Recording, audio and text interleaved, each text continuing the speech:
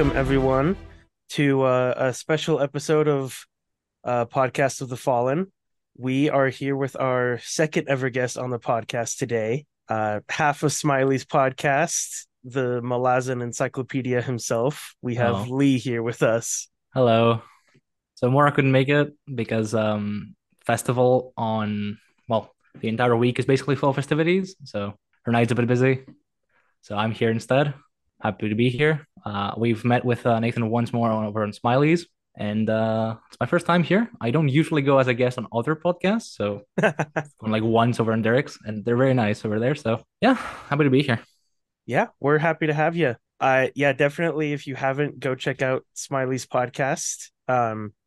They have been covering, I think you've covered all of the novels of the Malazan Yeah. Empire, and you're currently covering the Kharkanas trilogy, which Yep. I think you might be like the first podcast to cover Yep. those books. As far as I So, know, yes.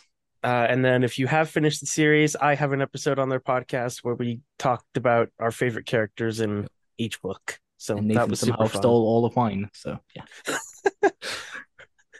Well, you didn't have to let me go first on I every didn't. book, but I decided to be courteous and I paid for it. But but anyway, just yeah. to start off, on the I was scrolling Facebook this morning before I got on, and on the Malazan Empire group on Facebook, I guess Steven Erickson is attending a convention or like being on a panel at a thing in Barcelona today. And in the meeting, he said that he is in talks with a company to make a TV series and that he couldn't say anything more. So it doesn't necessarily mean Malazan, but I don't see anything else that it Yeah. would be. Yeah, So that's just kind of exciting. And the mod chat, the Malazan Yeah. Reddit mod chat has been popping off since that dropped. So that's pretty exciting though. Either way, I think it's gonna be really good because I mean, so Yeah, I far hope what so. I've read, I think he's gonna do great no matter what he makes. fingers crossed. But I think what we wanted to start out with, Lee, is what Mhm. we've done with all one of our guests so far is just kind of ask about your Malazan journey, how you found the Right. series, and then maybe how your podcast with Mora got started. Right. Right. So, incidentally, this is topical. The first time I got into Malazan was via a random recommendation from a friend with which we were trading stories from Dungeons and Dragons. And they wanted to run a one shot, which was essentially based without necessarily letting anyone know because I didn't know, and his players hadn't known about Malazan either. And he wanted to make a one shot, basically like 2 or 3 sessions based on the Chain of Dogs, and completely without knowing what that was. I googled Malazan. I from the cover because it's like Moonspawn above pale. I figured, hey, this looks sci-fi enough. I figured, like how are we going to D&D-fy this without me knowing very much and what little he shared. The gist was, refugee train, walking through a desert, fighting off an enemy army, which eventually just went off the rails to more fantastical elements. But the core point was he was having trouble figuring out how to make an encounter, and yours truly, with no idea what he was talking about, just mentioned, "Hey, maybe you should make us like the party be a sapper group that blows up a bridge," because we were in talks about that with what little details I knew. And like 3 or 4 months later, it was a summer, 2 years ago, 2021. A couple more friends which I knew and held in high esteem recommended Malazan. I'm like, oh, why not? I have a few days, I can pick that up. I found Gardens. I read it in about 4 days, and the rest is history. Smiley's began over a year ago. I'm feeling old now. Because Mora and I had known for each other about a few months by then, close to like 6 months. And a distant dream Mora had was to make a podcast, and a distant dream of mine was to make a sort of YouTube channel where I can just dump all my essays on, which came to be known about a year after that as Smiley's After Hours. And in effect, those two things conjoined when we figured out that Mora hadn't actually read the novels. She'd read everything else pretty Uh, much, but not the novels of Malazan Empire. So Mora at the time had already started the read along. We were doing the Malazan read along. I think we were finishing up Deadhouse Gates by the time we started. And so we did Night of Knives in August. It went shockingly well for how amateurish the whole thing was. And about a year later, with immense support from community, which we really did not expect, and I still don't believe it to be honest. Here we are. awesome. Honestly, kind of sounds like a little bit like how our podcast got started. Like Yeah. you guys and 10 Very Big Books and D&J's Epic Quest and all the other YouTube channels and stuff had made me kind of want to start one. And so when Matt was going to start Hmm. the series, I just kind of texted him and said, "Hey, do you want to do this?" And he said, "Sure." Yeah, why not? I'll be able to think a little more critically about the Yeah. books, which I think was fun. Yeah, it's been really But fun yeah. so far. So yeah, we're here today to talk about the I guess not the ending of Deadhouse Gates, but talk about Deadhouse Gates as kind of a whole. We kind of saved Hmm. our overall thoughts on the book. We saved that out of our last episode of the book yesterday so that we could kind of talk about it today and maybe also get your Hmm. perspective on it. So I don't know if Matt wanted to go first on that. What are your overall thoughts on Deadhouse Gates? I really enjoyed the book. I think I said it a bunch of times, but like ever since the beginning, it like caught me off guard of just like, oh, this is different than Gardens of the Moon. This is a lot better in just terms of writing, like skill. I really enjoyed all of it. Like thinking back, reading through, I don't think there was really many parts where I felt like I was my time was wasted or the story felt like it had wasted spots. So I feel like overall, I really enjoyed it just because it was really cohesive. All the different narratives I thought played really well with each other. And then the ending, I think catches a lot of people off guard in multiple aspects, which it's weird to say, but thought it was well done. Like I enjoyed it, and just think it sets up like a bigger narrative down the road. But I really enjoyed a lot of the different story arcs exploring different themes, you know, Felison and Heberick and just their journey to becoming the leaders of a rebellion. And then you got Dewarker going along this really depressing journey through basically just watching everyone get killed, but somehow saving the people, you know. And then it was really cool to see the Mappo Akarium storyline of just like their perspective on everything with being like basically immortals, just journeying through. It was kind of fun just to see that. But overall, I really enjoyed the book. I thought it was a lot of fun to read, and I'm excited to read more of the stories. Yeah, Yeah. But speaking of the ending, so we read up to the end of chapter 21, which is chapter 21 is the fall of Coltane. And Yeah. then Yeah. I know. okay. And then you would know what chapter is which. And then we read the rest of the book where 10,000 soldiers get crucified. And I was like, okay, Matt, did you expect it to get worse? And not at all. he did not. But I told him, like, there was that meme going around the other week of how often do you think about the Roman Empire? I think that the chain of dogs is my Roman Empire. Yeah. What was your favorite character in Deadhouse Gates, Matt? It's a good question. I want to say I think I enjoyed Dealworker the most throughout the whole thing, just because he carried that amazing perspective of a historian and like a veteran soldier through the chain of dogs. And so, and that being kind of like the main focus in a lot of aspects of the this story, I felt like it was it was really cool just to see him and then just how he dealt and coped with a lot of the atrocities that kind of happened and then his perspective on all of it. So I really enjoyed his storyline, and I think he probably was my favorite. I mean, it's kind of tough to say because I really enjoyed a lot of the other characters. But I think Dewarker definitely stuck out to be the best because like as I like history a lot. And so just to see a historian's perspective on this and just like him imagining like thinking back to other wars and other events and like comparing them to this, I thought was really cool to see. And then just I mean at the very end, he finally got his frustrations out on the nobleman. That was really satisfying. And then he called out the Gistal dude and then like said, "Hey, your plan didn't really work, but it did." So I mean, I really liked kind of the fire he had as well against the enemies and rivals, and he kind of didn't back down, kind of stuck it to his course and stuck to his guns. So I really liked it. I think Lee would agree with you because I think on our For episode that sure. we did, For sure. I think you picked Dewicker as your favorite of Deadhouse Gates. Yeah. Yeah. I mean, Dewicker is such an interesting perspective, because you could very easily just frame it through List or Lowell or some average like soldier in the seventh or the Wiccans. But instead, you have this outside perspective who knows how this is going to end, right? He's seen such things. He's a veteran soldier for however many years. He's a historian of virtually every campaign since the unifications. He knows where this is going. He's not Yeah. stupid. This is not possible normally. And then Colton starts winning, and he keeps winning. And then slowly, Duiker himself starts suspending his own disbelief. And by the time he reaches Aaron, or at least the road to Aaron, he's halfway to believing. There's passages like we haven't lost a single civilian in 48 hours. They're still somehow holding like 300 men versus a few thousand.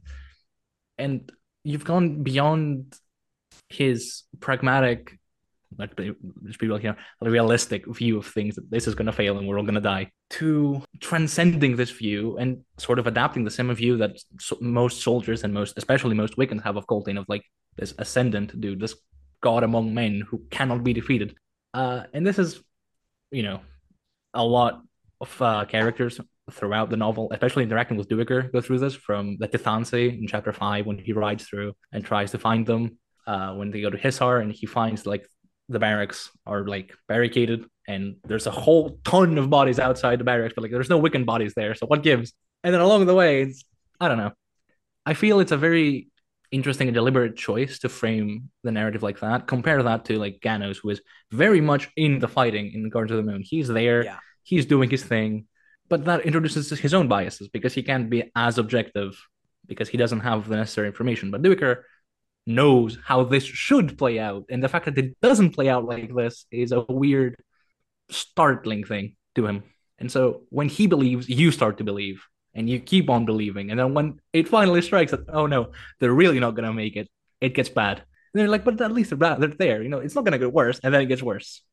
And then when Duiker gives up, we're like, oh fuck, well, this is done. We're done. I'm stopped. I don't want to read it anymore. Stupid book. I don't want to read this. Yeah. So Duiker, Duiker's the man. He really is. I mean, I'd say Bowden as well, but he kind of we lost track of him partly through the story. Yeah, you should have. I've never seen anyone latch onto Bowden as much as Matt did. And it was mainly after the reveal of who Bowden was and then Bowden's death that Matt was like, why did this guy have to go? Like, you don't have to reveal that cool information and then kill him. I was like, that was the most disappointing reveal that we don't get to learn anymore. Right. And then I think my favorite character this time, I will make a formal apology. On Smiley's podcast, I said my favorite character in Deadhouse Gates was Kalam, I think. I take that back because I didn't enjoy Kalam's storyline as much this book. Every time I got to Kalam, I felt like, oh, no, take me back to Fellison or Fiddler or Duiker. But what you were saying about Coltane, I think Coltane is my favorite in Deadhouse Gates now.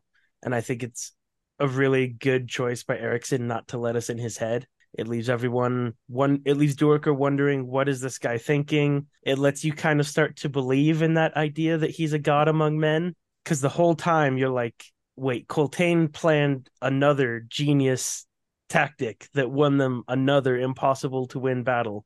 Who is this guy? And then you get that reveal where he punches Gessler. Everyone's like, wait, Gessler? So Gessler's almost ascended. If Coltane can break his face, what does that mean about Coltane? And I love the building, and then I love the human moments that we get to see with Coltane, whether it's his short conversation with Duiker by the fire, or that one where he accidentally demotes the sapper and he has no idea what to do and he's barely holding back his laughter. It's like, oh, so this guy does know how to be like a human. He's just putting on for the army so that they don't give up. I think I finally fully understand why so many people latch onto Coltane and he remains one of their favorite characters.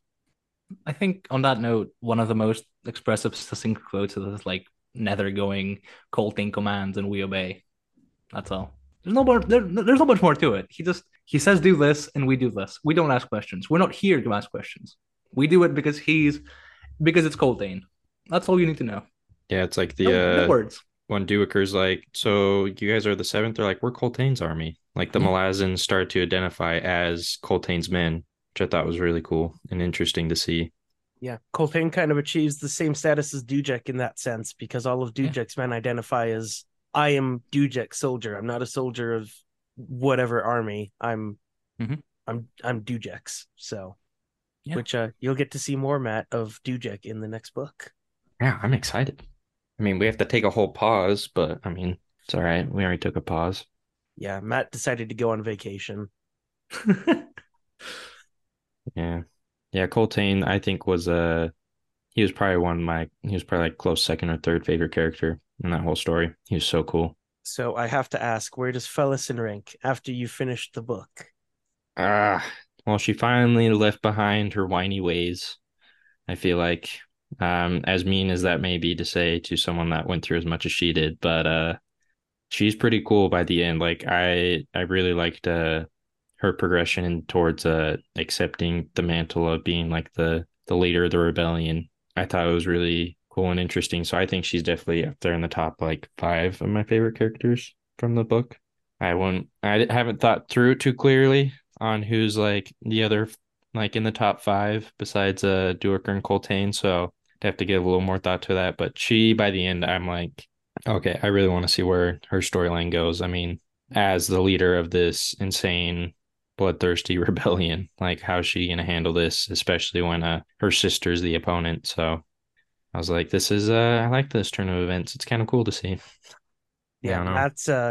Matt's own character arc with Fellison has been interesting to watch because he started out full of sympathy, slowly started losing some as the book went on, to eventually I think was mainly just annoyed, and then Bowden dies and he gets a little more sympathy, and then she becomes Shaik Reborn, and he's like, "Oh, this is interesting." I'm like, hey, there we go. We finally added something to her besides I'm just rebelling against everyone that's trying to save me. We're just gonna die. I'm Which, like, all right.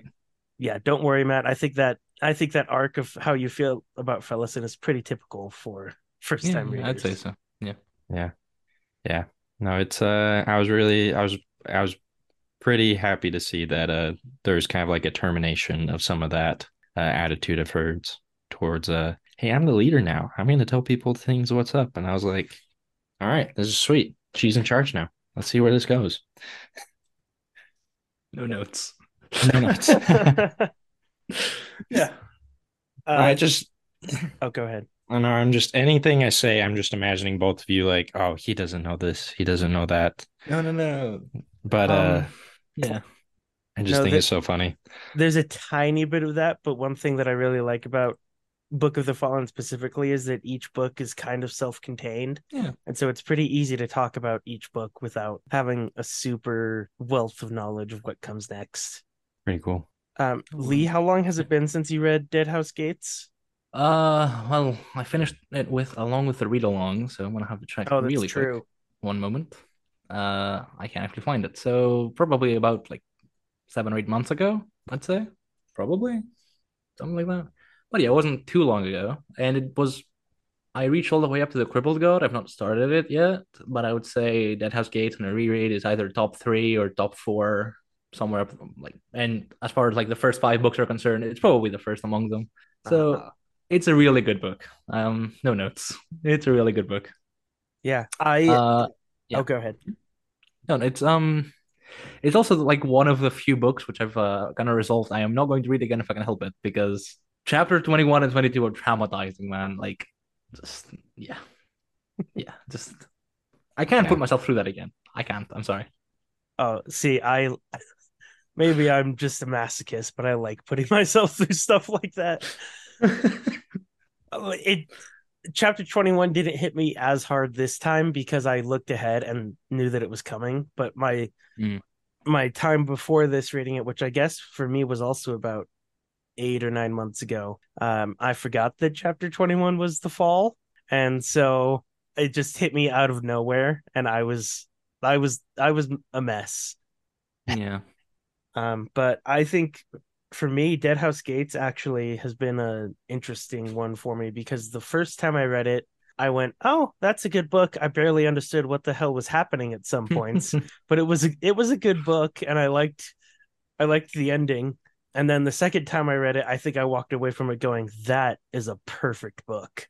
Yeah. And then the third time I read it, it fell a little further in my rankings, and now I think I'd actually rank it like fifth or sixth, Mm, while while still giving it like a 9 or a 9.5 out of 10. right. It's number one of two for me. So I mean, Yeah. To be fair, yeah. that's my ranking so far. Yeah.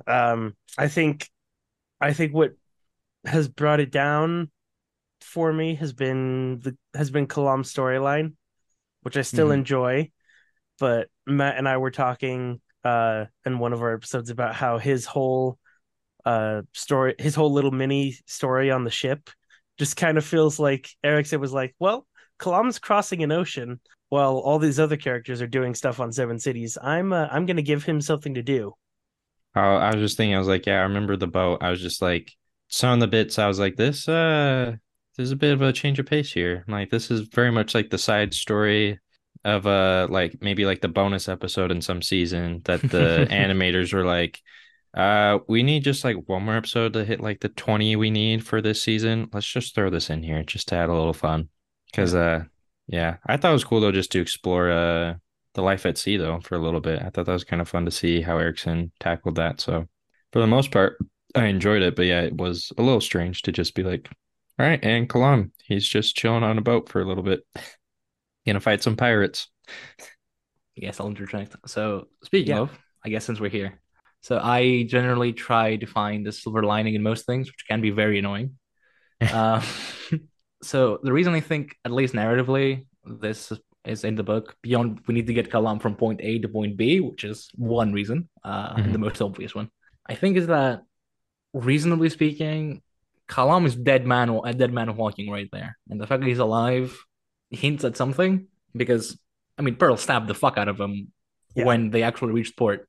He could have done that at any point because they lost track of time because he was permanently mockering everybody. So at any point he wished, Pearl could just paralyze Kalam, stab him in the spleen, throw him overboard. Kalam is dead. The fact that he didn't do this probably speaks more to both what the Empire's long hands, right? Because they could follow him from all the way where he left, where he landed in Erliton, through to his delivery of the book, and all the way from Aaron to Malaz City. They were permanently tracking him. Everyone, well, at least everyone that mattered, so Lassine and Doper, knew where Kalam was at any given time. The fact that he still managed to reach Malaz City and speak to Lassine is both a testament to Kalam's prowess as a character, because the guy's a brute and he is a really good fighter. And also, it hints at something more, maybe there, like maybe, well, no, not maybe. Pearl really is that vain that he really does want Kalam to appreciate him and say, yeah, you know what, I could kill you, I would kill you, but it's you, and I want to see what you can do. Pearl is that kind of guy. Um, Everyone else, I'm less sure. So I think part of the reason for why this filler arc exists is beyond the fact that, yeah, I mean, I like when Kalam kills pirates. It looks cool. It sounds cool. And when like they threw the guy overboard with the Yes. sharks, that was cool. But at least narratively, I think it's a way to set up the fact that Kalam is way over his head. Like way over his head. His justification is a bit flimsy. Like he gets to the scene, she asks him, "Why are you doing this?" Like, hang on, why am I doing this? Which is one thing. It's that for all their faults and for however poor, let's be fair here, the Claw's management of the whole rebellion was, because Kalam constantly thinks like throughout, like Kalam would have just nipped this in the bud, killed 10 people, none of this would have happened. But certainly fucked this up because the people who were supposed to be taking care of this, that is the Claw, are not taking care of this, which is a problem. But Surly could still track Kalam from where he landed in Seven Cities as an outlaw all the way to Malaz City, and still he managed to reach there. What does that tell us? Is a question. I'm not going to be the one to answer. I think Nathan knows. Um,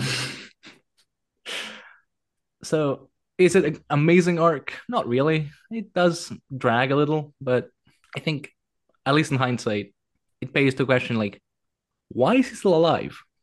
He shouldn't be alive. Yeah. There you go, Matt. You just witnessed the Malazan encyclopedia at work. Yeah, that was a really good explanation. That yeah, some questions that I didn't even think to ask. So yeah, no, that makes a lot of sense. When you asked that, I was like, oh yeah, why is he alive? Because I mean, I don't know if I ever fully questioned that, but sometimes I was like, how is he still alive? Like, what is he Yeah. doing? Like, why I mean, is you're in he? his POV, Yeah, and I'm he like, thinks he's hot shit. yeah, but I I'm mean, just like, yeah, why is he keep getting saved? There's a demon that saves him at one point. Then his somehow weird lover, Manala, comes in to save him. A Mhm. dog saves him. So I'm like, I did think at one point, like I think it was last night, I was like, Yeah, no, he should be dead, but like somehow someone saved him. Like just, Yeah. oh no. I'm like, there must be a reason. Yeah. Yeah, I mean, part of that is narrative because that's what Yeah, happens for when sure. main Yeah. characters need to stay alive. But also to your point, Lee, about Kalam thinking that he's hot shit. He is hot shit because Topper goes, "Yeah, Dancer would To be hesitate fair, before he is. taking Yeah, him yeah, on." for Yeah. sure. So I love that moment so much when Topper starts talking to Lysine through the corpse, and she's like, "So call off the claw now," and he's like, sorry, can't do that." But I need him alive. And he's like, "Do you really expect the 20 assassins that are after him to actually win?" No. Like the literal god of assassins would quite hesitate to Yeah, get in a fight with this yeah, guy. So like, I don't think you got to worry. yeah. We will see more of Kalam's badassery, but I love him just moving through the city, killing a guy by elbowing him in the back of the head, of all things, killing another guy by just swinging a bag full of tacks at his face.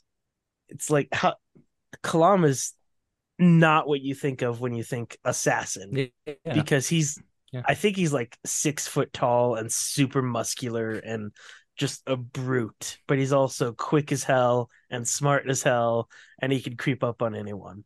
He's pretty cool. He's pretty cool. Let's Yeah. see. Matt, do you have a favorite moment in Deadhouse Gates? Oh, this is hard. That's tough. And you can just list off a few because I don't think I could come up with one single Yeah. favorite. I feel like some of my favorite moments were when it was like reveal of like lore and history of some things. So I think Ikariam's dad was a cool moment. Like it was kind of just like it wasn't fully necessary for the narrative, I think, in some aspects, but it was a really nice like exposition of, hey, this is a crime. This is what happened to him. Like this is why he can't remember anything. That one just comes to mind, I think, most just because we read it so recently. But I think as well, I really liked this is probably a little weird, but when Felicin had to climb the crystal or whatever, when they're trying to navigate the city, and the other two just kind of get up without any issues. She's like, "Wait, you're telling me I just cut myself on that rock to get up here, and you guys got up here with no issues?" I kind of like that because I think it was a interesting moment of her character development of kind of just like I think it maybe humbled her a little in some aspects of like you can rely on other people maybe is something I thought of, but could be a little off there.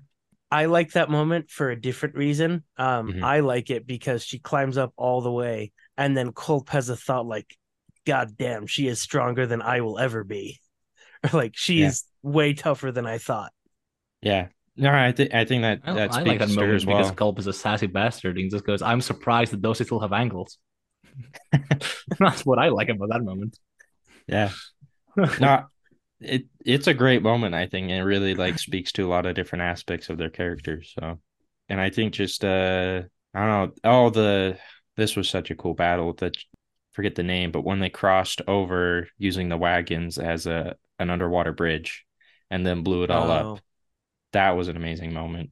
Because all the sappers are like, we just use all of our ammunition. Yeah. This is such a sad day. And he's like, you would think they lost their mom or something using all what's that they've used all that. And I was like, Yeah. I think it speaks to their character and kind of adds a little more to them, which I think is awesome. And then that was just like such a cool thing because yeah, it was one of those moments you're like, how are they gonna get across? Like, what's the plan? Like getting through 3 feet of water is not that hard. Like, I don't know, I've walked across a few rivers and it's the deeper it gets, the harder it is to move. And so I thought that was a really ingenious way of that battle, like winning that battle. So those are a few of my moments at least.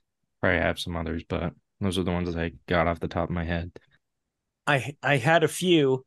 Um, I mean, to be honest, most times the first thing when I that I think of when I think about Deadhouse Gates is the fall of Coltane. Yeah.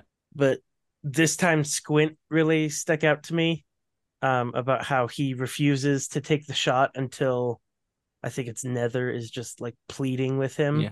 And then he gets a couple other mentions throughout the book of Blistig thinks like heroism combined with murder, like that would break anyone. And I just really hope that we don't find him face down in a ditch somewhere. So that really stuck out to me this time.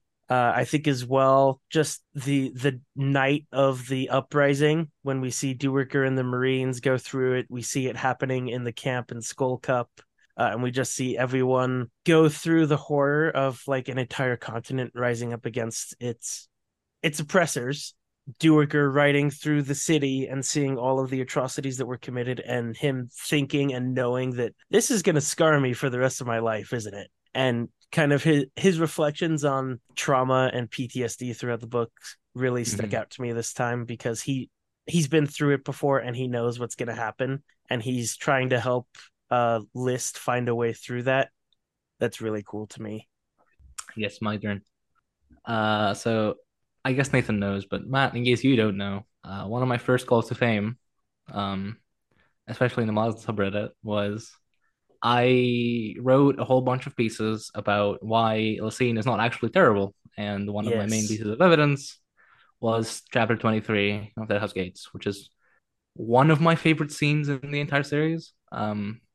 Because because Kalam went like through crossed three continents, instigated one rebellion, killed a whole bunch of fools, crossed an entire ocean, went through a city, killed 15 claws, is currently bleeding out on the floor. And when he's asked, why did you do all this? He has like, yeah, why did I do all of this? And just the rapid fire answers of like, am I permitted a defense? Go ahead. And it just goes off like, yeah, oh, you've prepared for this. But of course she has. She knows you're here from the moment you landed on Seven Cities. She knows you're coming. She knows why you're here. And Kalam turns the reader, usually from my experience, the reader doesn't buy into this. But looking back, it's really telling of the character of the Empress is, for reasons you'll discover later. But one of the quotes that have stuck with me since is she basically goes, I answered a need with anguish and despair. Um, an empire is worth more than any mortal life. And then Kalam replies, as a fucking own or something, including you. And she's like, yeah, including me. Yeah. And I it's brought just, that up in our episode that we recorded yesterday. God. Other than that, I think Bawden's death got me, especially the Oh, second read, yes. because, especially armor can hide a child, especially a child. And that screwed me up. And of course, I mean, Duker's death, like, got me bawling for 10 minutes in the fucking shower. So there's that.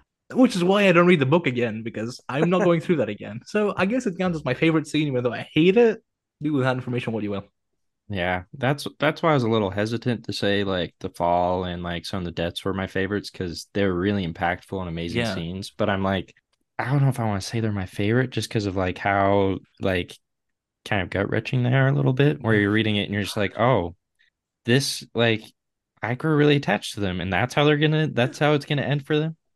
And so like because none of the deaths in this book I feel like it explored the theme of like war atrocities and like terrible deaths Mm-hmm. really quite well because like everyone that died it was never like Bowden went up in flames literally, and then Duiker gets crucified up on some tree after watching everyone else die, a bunch of painful deaths. Fun times. And so like I think that's like I was a bit hesitant to say because I mean I do really think those are amazing scenes, but it's just because like kind of like how it hits you in the heart a little bit, where you're just like, oh, that's so sad. Like it's not what I wanted or what I expected. So Yeah, I think the only death that's kind of played lately in the book is because even like all of the soldiers that die in the battles, there's always like Duerker thinking about like the list of the fallen and honor the Mm-hmm. dead and all of that. The only death that's played lightly, I think, is the bartenders, the night of the uprising, where Gessler and Stormy and Truth have a tab at the bar, and then the bar, like the whole building, collapses on the bartender, and Stormy goes, "Well, I guess Hood paid up his tab." God damn it, So Stormy. dark, dark soldiers humor. But yeah, even Culp, like things you're put off a little bit by the merchant that appears with four undead servants, but you're like, Mm-hmm. well, this might work out. And then Culp looks away Nope. from him for a second, and he's swarmed by rats, and he's dead. yeah, just gross. Yeah. No, I mean, Culp, I think Lauren, the prologue of Deadhouse Gates and Culp's death are like the first three instances where like, this is not going to be fair, is it? Like, the characters I like are never going to have fun. Nope. Yeah. Poor Culp, man. Yeah. Because I mean, yeah, it was Culp was rats, Bowden was flames, Coltane was speared and then hit by an arrow. A lot of the soldiers were just killed in battle, but I mean, Duiker crucified, over 10,000 soldiers crucified. Like there's no easiness for anyone. Yeah. And then a lot of other people. Oh, then the nobleman got kicked in the throat. That's Yeah. not a I very pleasant death. I was about to say there are two satisfying deaths in this book, and they come within 10 pages of each other. And it's when Duiker kills Nethpar by kicking him in the throat, and then like 10 pages later, Pormquell gets beheaded because Corbolo Dom is like, yeah, I'm not giving him the honor of dying with his soldiers. He doesn't deserve it. Which is a Yeah. terrible thing to say. And I made the comment to Matt yesterday, like it's funny how fiction makes us treat death in like a Yeah. certain way. And like, well, Yeah. he got what he deserved, but Yeah. I mean, Pormquell is responsible for the deaths of literally thousands, so I don't Yeah. feel too bad saying that he got what he deserved. Yeah. I think it should have been the reverse though. Him pinned up on a tree, a slow, painful death, and everyone else just like a quick, like a little bit more merciful. But I mean, he wanted to make a point, I guess, and he's not a very pleasant dude, I guess. So Yeah. I wouldn't say so. yeah. He's not the kind of guy I would invite over for a night of board games. I He would wouldn't not probably be be on able that to. group chat. Yeah. One sec. Just Right. Who got talking voted? Who about deserved? Yeah. Yeah. Pormquell, Yeah. Fuck Yeah. that guy. I think it's about time we give an obligatory fuck Malacrel. Yeah. Oh yeah. Oh yeah. He is the worst. I mentioned this last night in I was like, he's the kind of guy I'm like, Corbolo Dom, you hate him, but it's because he's like meant to be hated, like he's a bad dude. But Malik Rel, he's the kind of guy that I just despise, Yeah. like just the worst, because it's the slimy like cowardice I feel like they show, and just like the two-sided, like two-faced stuff. I'm just like, wow, if you're gonna do anything, at least do it with like a little more honesty. Because yeah, Corporal Dom over here is like, Yeah. hey, I'm the leader of this rebellion. I'm a renegade fist. Everyone's gonna die how I'm gonna say they're gonna die. And this other guy's over here is like, I tricked you. You know, you're not actually gonna fight these guys. And I'm like, you're just the worst. I hate guys like you. I think one thing with Malik in Deadhouse Gates especially is that the way he speaks, like you have Krupp who speaks in a very idiosyncratic way, and he can be a bit grating at times, but he's mostly meant to be empathetic, you know? Yeah, Like Malik in this book speaks like Yoda on steroids or ketamine or something like that. The guy is just annoying. Like even the way he speaks is annoying. Yep. Despicable. He oozes slime in this book, which Oh is yeah. very well writing. It's very good writing. It's very annoying though. yeah, to the point where his teeth are like stained Yeah, green or God, something what the like fuck that. is that? And Come on.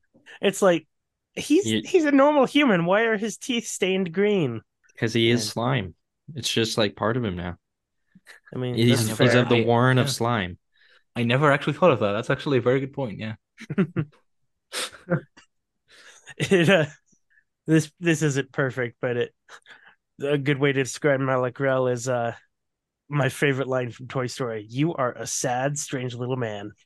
Go That's nuts. accurate. Without the Yeah. second part, which is "and you have my pity," because Malik Rel does not have my pity. Yeah, fuck Nope, that guy. not at all. He's the Hmm. worst.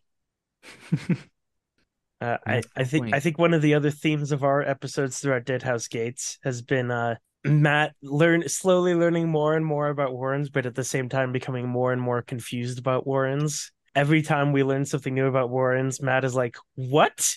I was like, why is Like, that a thing? It didn't follow any rules I knew before. Ugh. They even shared me the one meme, the oh what was yeah, it? The invincible meme of what? So when do we get to learn about Warrens? That's the neat part. You don't. I was like, yeah, I mean, which, strictly speaking, isn't true. You'll get a couple explanations, but yeah. the most concise explanation is like a few pages in book five. yep. That's the most I can do. It better be good. I'm hoping they're good. I don't imagine I'll have all the answers I need. Yeah, no. just embrace the lack of I knowing. I'm And slowly trying to, but part of me just like refuses to give up on like I need to understand this. I want to know how this works because part of me is like, now what if I was in this world? I want to be like the Warren Master. I want to know how these work, and so that's why I keep thinking of it. Yeah. Bugging me. I don't know why, but I think by the next book, you'll probably have a fairly decent grasp on how they work overall. Like, mhm. not the necessarily the intricacies of how everything works, but you can tell this guy has this warrant and thus he does this. And he does this because his power is somewhat like this. Like you have Culp, who is a shadow. He has Manos, right? Or I guess the boat Warren, the boat repair Warren. Um. So he's in way above his head, and it's like, okay, but I can't trick reality. That's not what I do. Like that's not a thing. I can't do that. But then he just wills it to happen. And he thinks, oh, I'm doing this. I'm doing like it's just a dragon passes through. And like, oh, hang on, I'm not the one that's doing this. It's that. Yeah. Which, yeah, by memories of ice, you have a much more concise understanding of, you know, that Warren does this specific thing, and it is capable of such things because X, Y, Z.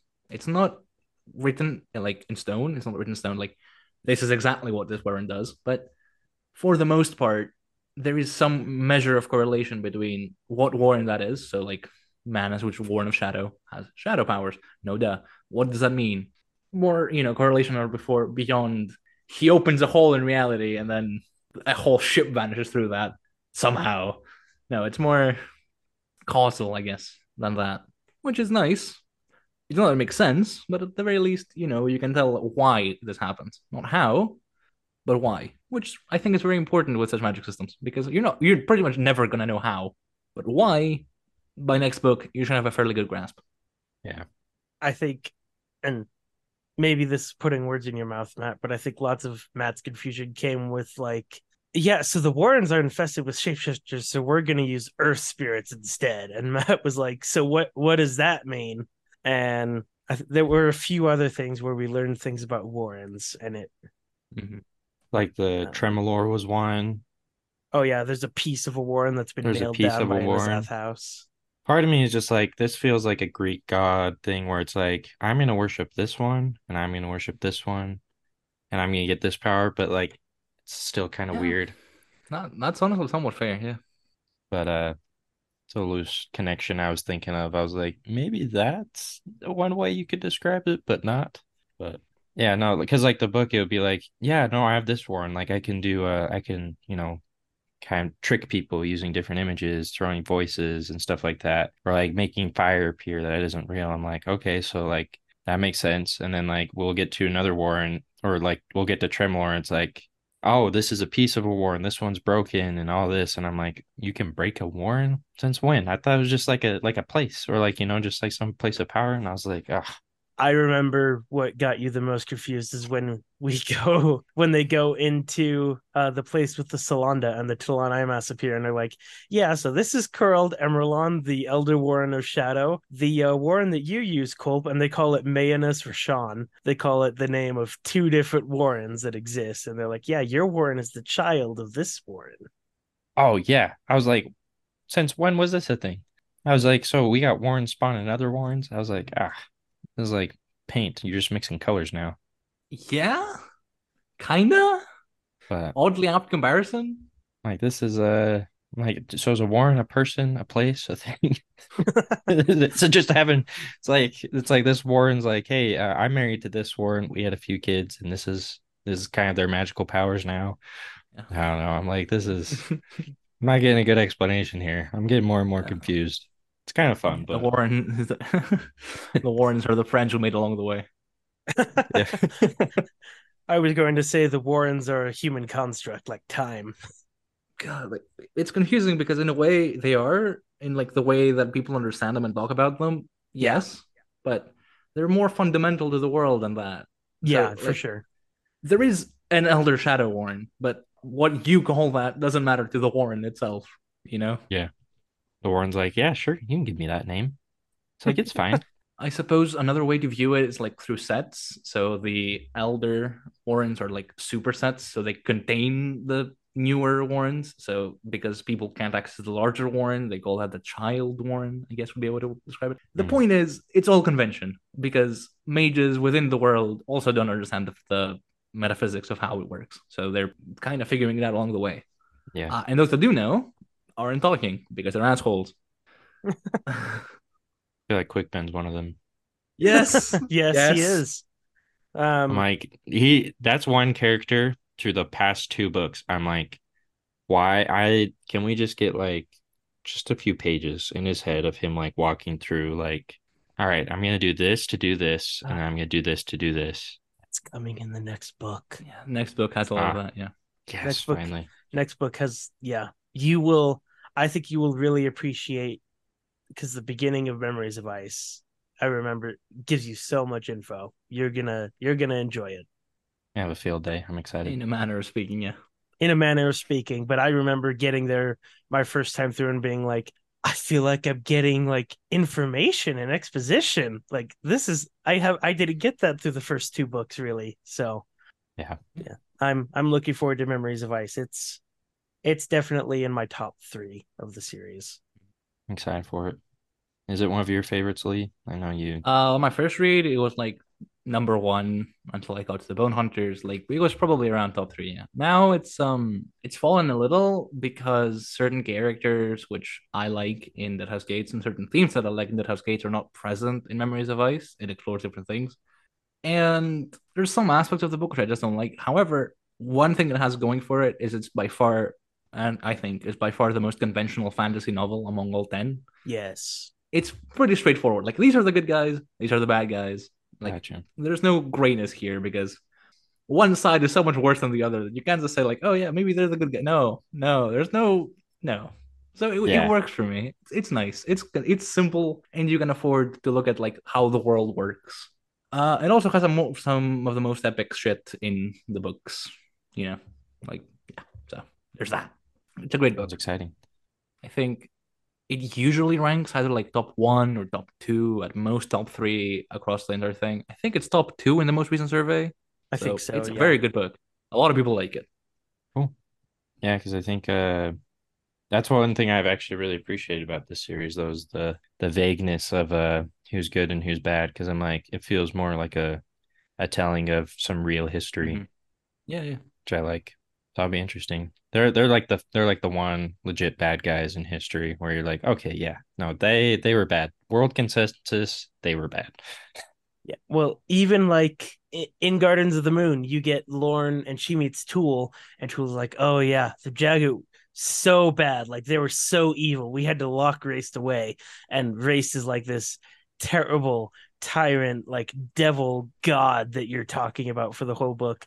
And then you get to Deadhouse Gates, and Liz starts having visions of the Jagged, and he's like, "Yeah, so the Talon Amas broke every bone in this 5-year-old boy's body and pinned him underneath this stone for eternity." And the Jagged tried to reason with the Talon Amas multiple times, and they just would not listen. And then you're like, "Oh, maybe even that's as more complicated than I thought." Yeah, I mean, what 200 millennia or whatever they're saying can add a little bit of some gray area and a little bit of some oversimplification of the story. Yeah. I think especially the next book's prologue will certainly resonate with that. Yes. Getting ahead of myself. I should not spoil, I should not Hey, spoil things. I mean, you're just hyping it up. I'm yeah, excited. we're about to read it in the next week and a half. Yeah. Nice. Yeah. So It's like, I don't know. Was there any like favorite overarching themes you guys had from Deadhouse Gates? Like, I feel like we've talked I'm about them, but so I feel like I cannot talk about Deadhouse Gates without talking about children are dying. yeah. Um, I mean, I almost hesitate when I say it out louder on the subreddit that it's like maybe my second favorite quote of the series, because it's maybe the second most quoted thing in the entire series. But it just hits so hard, and it makes me think every time I read it. It makes me think about whatever atrocities are going on in the world at the time. So I think that's one of my favorite. I think it carries through Deadhouse Gates, and then it continues on for the rest of the series as well. Mhm. Um, but also Dewicker's reflections on the Fallen, and how at one point he's like, don't forget about the living because you're too busy grieving the dead, or don't reflect too much on why did he die and not her, and things like that. I just really like all of the thoughts that we get throughout the book of what it's like to be a soldier in the midst of this, and how you have to find a way to hold on to your humanity. And Duiker does that by Mhm. walking through the medical train any chance he gets, and remembering like this struggle against death, this is everything taken away, laid bare, just us fighting against Hood. I really like all of that stuff.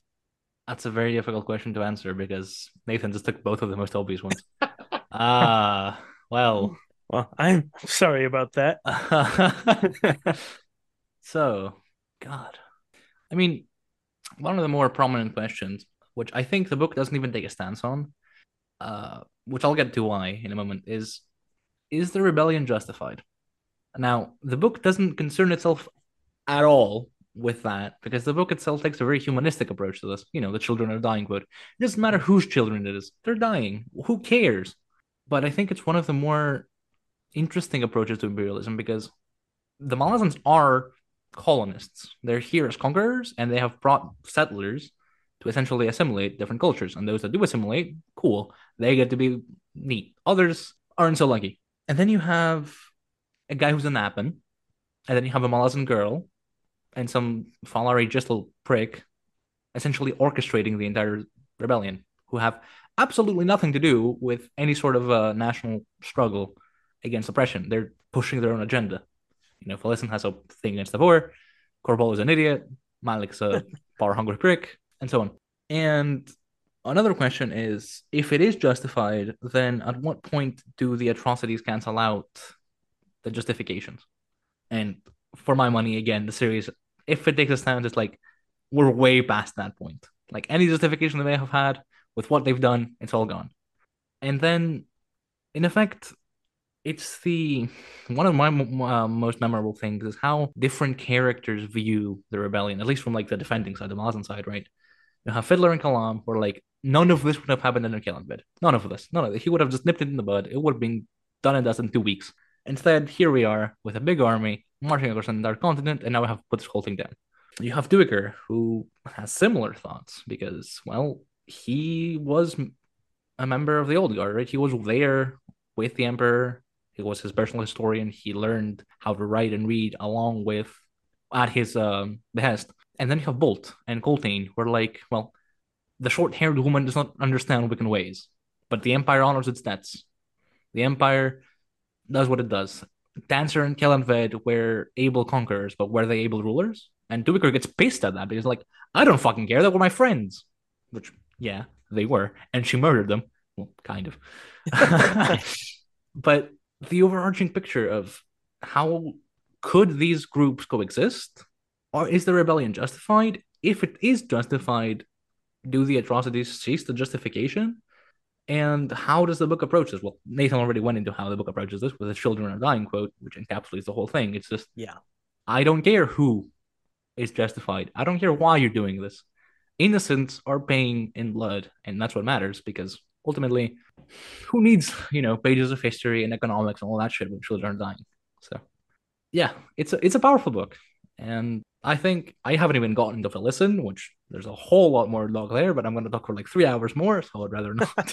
And I would rather leave something for Matt to say because yeah, we've kind of hoarded all the themes here. So Uh, Matt, what have you? you guys put so eloquently. That's it. I don't have anything else. No notes. Um, uh, but no, I had some of the same thoughts of at the end of the book when he's like, and we're just gonna kill all 10,000 of these soldiers in like a really horrible, painful way. I thought, so you are rebelling against them. You're just trying to get them out because you want your homeland back without an external power controlling you, right? And Mhm. so I just thought I was like, is that really justified in that sense of like killing all 10,000 of them like that and like pursuing this train of like innocent people more or less? Like they've just been living there. Like they were told by their empire, like, hey, you're gonna go live here. And like for the past, I don't know how long this has been seven cities has It's been conquered. been like a few decades. A few Yes. decades. Yeah. So like they like some of them have grown up. This is where their whole life is. Like I think like that quote of the children are dying is like just it hits a nail on the head because it's like these Hmm. children, they may be Malazan, they may be this, but they were born and raised there. This is all they know. Is the world they were brought into. And so I think the book really it asks those questions and then leaves it as an open-ended like now it's up to you to decide, which I feel like Hmm. is a great way Erickson did it because like as a historian, that's how history is. It's like we go back and analyze and we're like, all right, is this what do we think of this? Of these decisions. And I think it also like points out like the sense of like anger and rage and like the effect that can push and take people. And I think Ikariam's like the flagship idea of that, where it's like Hmm. in a rage he can destroy level of civilization essentially. Like he's super Yeah. powerful, but I think it's brought back and actually shown through the rage and like kind of like mindless slaughter of the rebellion of them just like they're angry, they just want to fight, they're just looking to get out there and do as much damage as they can, and it's their rage that causes like so many deaths and so many just horrible atrocities. I think the book is really interesting in terms of like asking a lot of those questions like you've mentioned and then just being like now it's your decision. What do you think? Like is this justified? Is this the real thing? And then I think some of the smaller story arcs of like Fellison was an interesting like exploration of like basically prostitution for a little bit and then like how she's going to deal with those effects afterwards, like drugs and prostitution, and then how is she going to deal with that and cope with that as she's trying to survive. Is it like going to make her and change her into do something great, or is it just she's going to be like lose herself completely? And so I think it explores some themes like that really well, which I thought was really interesting to read. But Yeah, I think like going back to the children are dying quote, you have that moment of Kalam in front of the encampment where they've just staked all of the children out, and Kalam's biggest feeling is I'm helpless right now, and I Yeah. hate feeling that way. Yeah. Right. And it kind of reflects how a lot of us feel in the real world. And then of course you have Apt who saves one, and Shadow Throne. It to be fair, it is an act of compassion. Shadowthrone saves all of the kids. He does it for his own reasons because he's like, oh, I can use these kids for something. I'll find a way. But Apt, to be fair, has kind of grown a connection to Kalam and is like, well, Kalam wanted to save these kids, so I'm gonna try to do that for him. And then you have that moment of Cotillion appearing in the Shadow Warren with Panic and Apt, and just him Panic as a child would, feeling like he was punished because he didn't stay close to his dad, and Cotillion yeah, being like, no, it is not your fault. It's not your dad's fault. He did everything he could. This is the act of some evil people. And he gets a little emotional at one point and says to Apt, like, part of the reason I ascended was so that I could escape these horrible feelings of humanity. The But change of I feeling. but Yes. but I want to thank you for the reminder. And that's just yeah. a really beautiful moment of, if the god of assassins is being like, okay, this is too much, guys, like maybe it's time to take a closer look at everything. That whole scene with the children and then Shadow Throne saving them, I was like we read that so long ago that I kind of forgot about it a little bit, but thinking back, I was like, oh yeah, that was another one of those terrible ones where I was just like, they're kids. Like this is what you're doing to them. And so when Shadowthrone saved him, I was like, hey, he's not too bad. I mean, he always seemed a little skeptical or a little sketchy to me, but I mean, he at least cares about the kids. So yeah. There's a Manal and Kalam weird love arcs. I don't hate it. A lot I, of people I don't dislike it. hate I it. like it. I think it's I fun and I enjoy it, but I just think it's funny just how it all happens because I'm like, that Yeah. feels Yeah. like two strong-headed people are just like, for some reason, like I'm attracted to this. And it just like plays out, which I think is funny, but Yeah. Yeah. I Mm. think I almost feel like a theme of this book is people not being who you thought they were, whether Mm. it's Bowden turning out to be a Talon who was sent to protect Felison, and then he was just a real asshole at some points. um but him turning out to be who he was. I had another one. I had another example, and I can't I remember mean, for the life of yeah, me what that's it like is. what you basically said is what Bowden says to Felicity when he dies. You were not who I thought you were. And he Yeah, just you dies. aren't who I thought you were. Felicin That's turns out that. to be stronger than I think Heberick and Bowden thought that she was. Hmm. Um, by the end of the book, I almost feel like Heberick admires Felicin a little bit. Just maybe that's Hmm. not the right way to put it, but he's surprised by her, and she constantly takes him aback with how much she understands and how like some of the wisdom that she's gained through her trauma. He's like, oh, maybe we do understand each other a little bit. What was oh, you have Salkalon turning out to be Pearl, of course, but Yeah, that's yeah, that's an Yeah. obvious one. Lysine turning out to not be the evil empress that Kalam thought she was this whole yeah, time. yeah, yeah. Which is really cool. I think. I mean, I can't go on just the comics that has Gates, but the stark transformation of like how you view a character based on their perspective from every motherfucker and their mother hates listening Daughters of the Moon because you have Lauren, who the only person who's like vaguely sympathetic to her is brainwashed to like an extreme degree, and then you have like Yes. in Deadhouse Gates, pretty much every POV dislikes her. And the few people that offer counterpoints are shut down because people get emotional. That's fair. And then like Kalam comes up and like I, I was chasing a ghost through 3 continents. I did all of this. Turns out it was just a mortal woman. Yeah, Well, and and the even same is true of oh, like go yeah, ahead. yeah. No, like we brought up Felicin, we brought about it, brought up Salgalon, but characters differ a lot based on how you perceive them. And I don't remember if we get Herboric's perspective on Felicin at the end of the book. I don't believe so. No, I I think don't it's remember I think we get Heberick's perspective like twice, once in the because I prologue and once at remember. the end. Yeah, yeah, I remember he goes. I want to come home to Fenner at the end of this book. Yes. I don't remember if he thinks about Felicin in that POV. I don't I think don't Um, think so. so. fuck. Well, um, but yeah, I mean, god damn it. Well, I blew that, didn't I? Well, there uh goes my paradigm. what I was gonna bring up as far as Lysine goes is even in that very first meeting in the very first command meeting in Hisar, Bolt brings up the possibility to do work like, do you think Lysine is lonely because maybe she felt like she had to take over the empire from Kellanvet and Dancer, and as part of that she had to get rid of people that were her friends. Do you think maybe that's had an effect on how she views the world, and like maybe she's lonely? And Joker's like, nah. He thinks about it for a second and is like, no. Nah, I choose to hate her anyways. Uh, I right, yeah. mean, it's easy to hate governmental leaders, especially of a conquering empire. And I think the worst of them.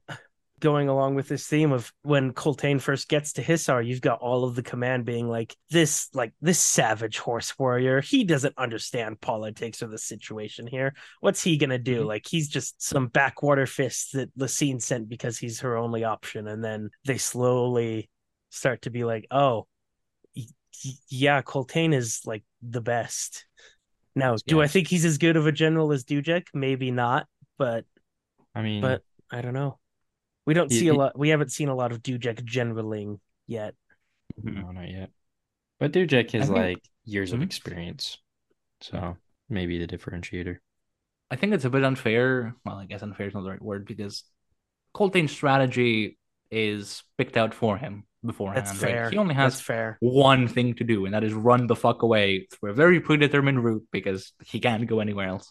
So everything else just falls to tactics, and he just it's masterful. If you have Sakala Crossing, with the Matt brought up when they blow up the bridge, you have Gallow Ridge, where they sacrifice a horse to make their what should have been light cavalry into heavy lancers, which is just what like if you have seen or heard of any horse cultures, they are either one or the other. You don't usually get both. You don't use unless like chivalry Europe or something, but then you wouldn't have light cavalry in the sense of the Wiccans. You would Yeah. have a more like support role. And Dubiker like expands on it. Like, do you know how to wheel? Do you know how to write information? Do you know how to charge? Do you know how to do all of this? This is an uphill charge well, you're wearing heavy armor with horses that haven't been trained for this. You're gonna die. And the fact that they don't die is impressive enough. And Vathor Crossing, Vathor is even like when it's a complete disaster because Nathbar is an idiot. Yeah, let's not go there. And Sorma dies. Even then, it's like the Wiccans charge with like what 1,000 men that turns the tide and allows the refugees to escape. Like from there on, throughout, he runs out of tactics because at some point they just run out of rations, so they have nothing more that they can do. It's just grueling man-to-man fighting, and even then they still manage to get there. So he's not so much a general as he is a warrior, and he is a goddamn good warrior. That's true. Maybe in the style of Marvel's What If, maybe that's mine for Deadhouse Gates is what if Coltaine got to Seven Cities earlier and was able to run the campaign against Mm-hmm. the rebellion? What would that look like?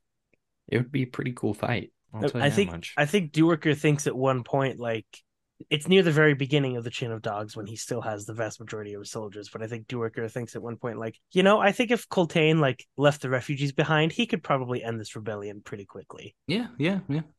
But, Coltaine is too full of honor to leave innocents behind. Yeah. Right. That's something we didn't even bring up.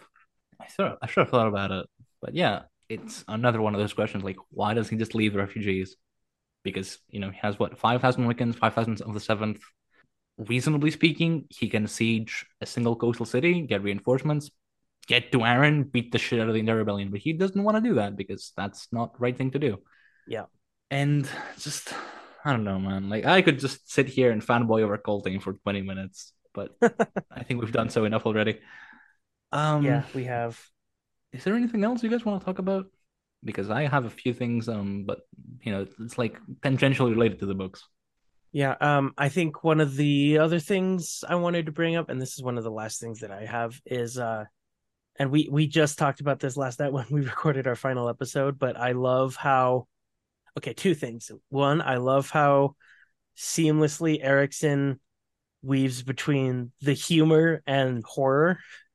Mm. Um, like we get like Duerker is super depressed, and he and Lowell, I think, have this beautiful conversation about dealing with trauma and Mm-hmm. how the way to deal with it is sleight of hand. And if you can find yourself laughing and crying in the same moment, that's how you know. And then we get the scene with the sappers where Coltaine demotes the sapper, and it doesn't feel out of place that they're all Yeah. like fighting to keep from cracking up laughing. And Lowell looks over to Duerker and says, sleight Sleight of of hand. hand. Yeah. So that's one thing that I really appreciated. And then just how Erickson poignantly like puts a period on these terrible moments of atrocity with like small acts of compassion.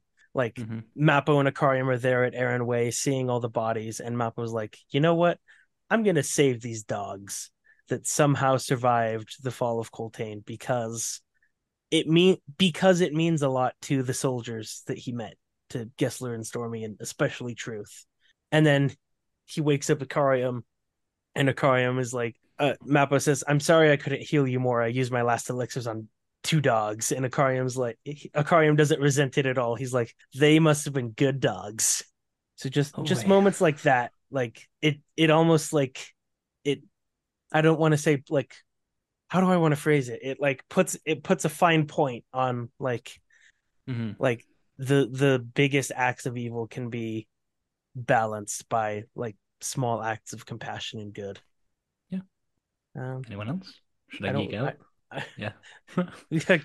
unless Matt has anything, I say go ahead. I don't have anything. You're good to go. Right. Um. So we brought this up a bit earlier, but so a bit of a trivia question, I guess, is the explicit basis of the Chain of Dogs has been the British retreat from Kabul, which, unlike the Chain of Dogs, which lasted 6 months and covered a whole continent, was about half the country and ended in slaughter in about 11 days. But one thing I couldn't help but notice is the constant, well, not constant, but the alludements to the Roman Empire, like especially one thing I thought of a lot is like Vercingetorix in Gaul and Boudica in Britain.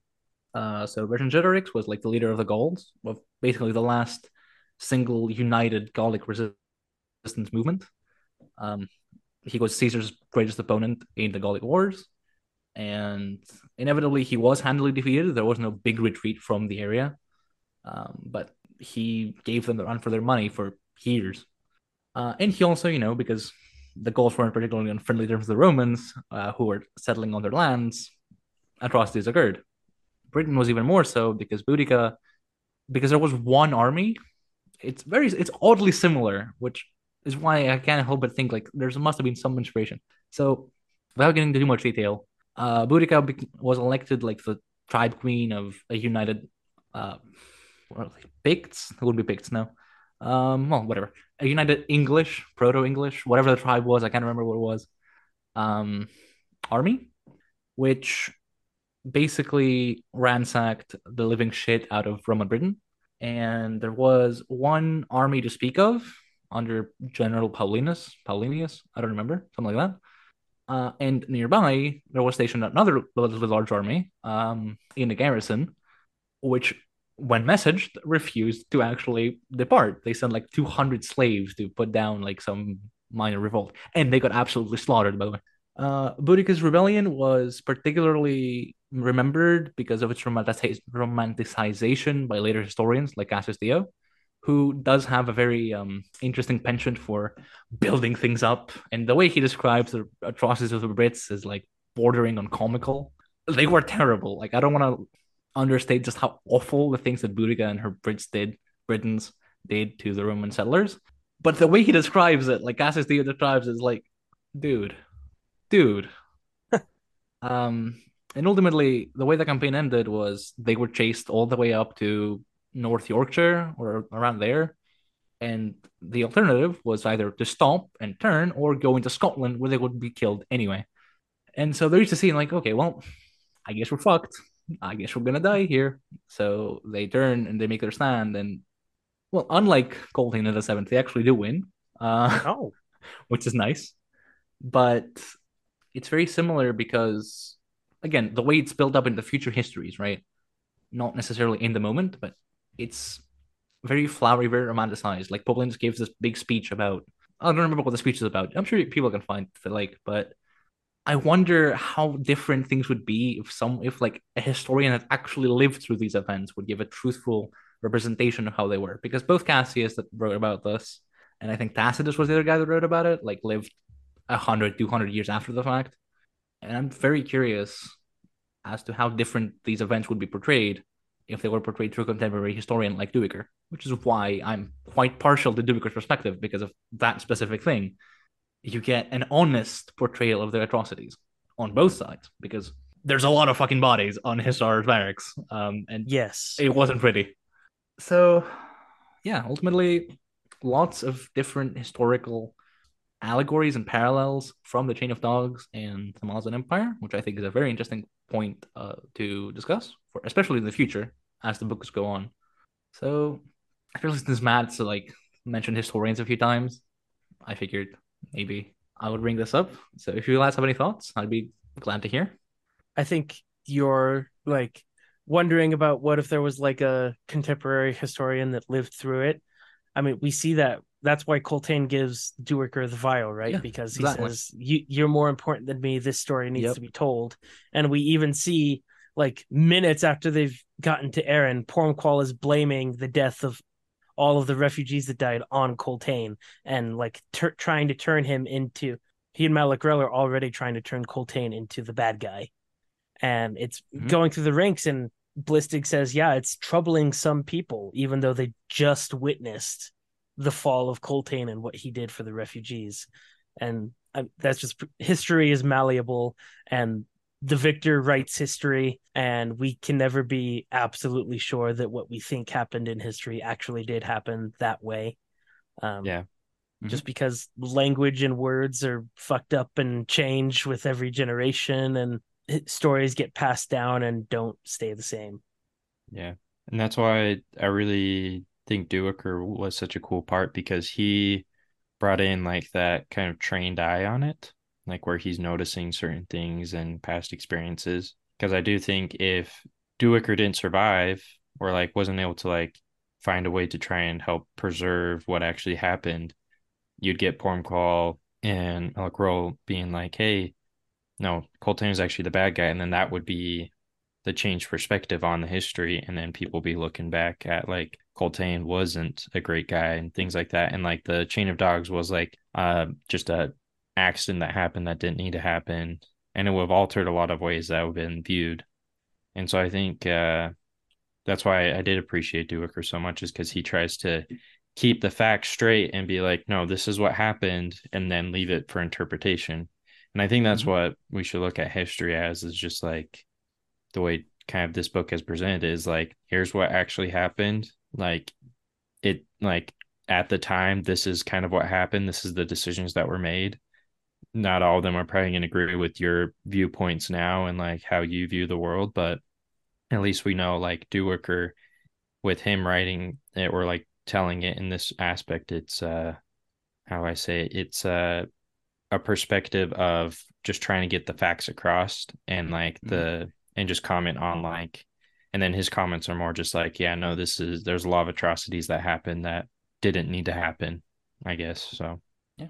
but I do appreciate the cool notes on the history there. I'm not too familiar with a lot of world history and some of those aspects, which Mm. I've been trying to rectify the past little bit, reading on a little more histories of other Very nice. areas, because Malazan has inspired me, because I'm like, man, I really don't know a lot about some of the history out there. So that's some cool things to learn. Yeah. Part Very of that much. is where we live, and all the history Yeah. we get is America. So, Yeah. I don't know. I don't have much else. I don't know if you guys have I anything, believe but we've pretty much exhausted the whole thing. Yeah. I think yeah. in conjunction with what we you guys have been talking about all this time throughout the book, I don't have any more notes. I think I came a bit underprepared. But yeah, it's I been a mean, blast for sure. yeah, I did. I came pretty unprepared too. I just wanted it to just have a normal conversation without a ton of super prepared. Like, let's get to Yeah. these bullet points about Deadhouse Yeah, yeah, Gates. yeah, yeah. Let me pull up my PowerPoint on Deadhouse Gates. We're going to discuss each of the key points. Yeah. Yeah, it's funny how we can do like 8 hour and the hour and something episodes on a few chapters, and then we talk about the book as a whole, and it's like, well, then we're talking about the book as a whole, and then it still goes for about an hour and something. I No, got none. Nope. Yeah, we're good enough. yeah. Well, I guess if we have nothing else, just thank you again, Lee, for coming on. Thank you. Yeah, it's been a pleasure. It was a lot Yeah, of fun. we'll uh I we'll hope, have to yeah, have both you and Mora on at the same point at some time. hopefully. Maybe when we finish Memories of Ice or some point like that. Yeah. So I just really like having these discussions about the book as a whole, because when you're in the nitty gritty of the chapters, sometimes it's hard to Hmm. pull back and see how it all Yeah, yeah, uh, Yeah. for overviews sure. and connects. But Yeah, yeah, thank you once again for coming on. And listeners, I guess we'll see you next week with Memories of Ice. yeah. Thank you Woo. for having me and enjoy Memories of Ice. It's a great book. Thank See you. you then. Thanks for joining us. It was a lot of fun.